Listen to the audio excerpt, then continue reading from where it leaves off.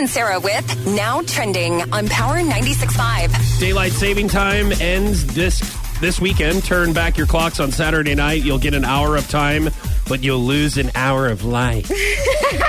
You sound so dumb when you say that. So yeah, it's a reminder. We're all going to forget anyways. Right. And then everyone's going to try to explain what it means on social media, and they're going to screw it up. They're going to go, move your clocks around. Listen, if you have an iPhone, move your clocks around. If you have an iPhone, it'll do it for you. Yeah, Yes. I don't even care anymore because of cell phones. Yeah. It just does it. Yeah, well, you should care because yesterday there were certain cell phones that weren't working properly. Oh, man. Really? Yes, Yo, they were. if you have a didn't have certain that. provider, Nope.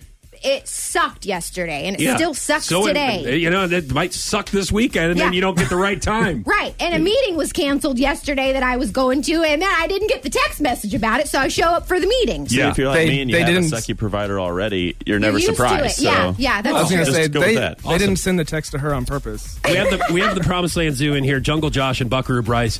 Buckaroo Bryce, you should probably stopping at those tents that have the word free cell phones on them. Yeah. Oh, yeah. In like the they're parking free. lot of a gas station. They're free. So you might drop calls. I don't know. Maybe. What do you got, Sarah? So the McRib went on sale yesterday in certain parts of the United States. I personally have never eaten a McRib. It's amazing. Is it good? Yeah. I just, there's no, I like how they make it look like it's ribs. It looks but like there's ribs, but It's there's no bones in it. Yeah, it's like There's like no a meat cookie in it. cutter. It's like a cookie cutter. Exactly. You know? Here's what I also like about the McRib. You don't have to have teeth to eat it. Do you know what I mean? Which is great. Yeah. Especially around this area. That's Do you know what I mean? Like, it's almost like usually someone without teeth would look at meat and go, that's going to be a problem. The ones in Arkansas probably advertise that. You don't need teeth. The Yes. McRib smoothie.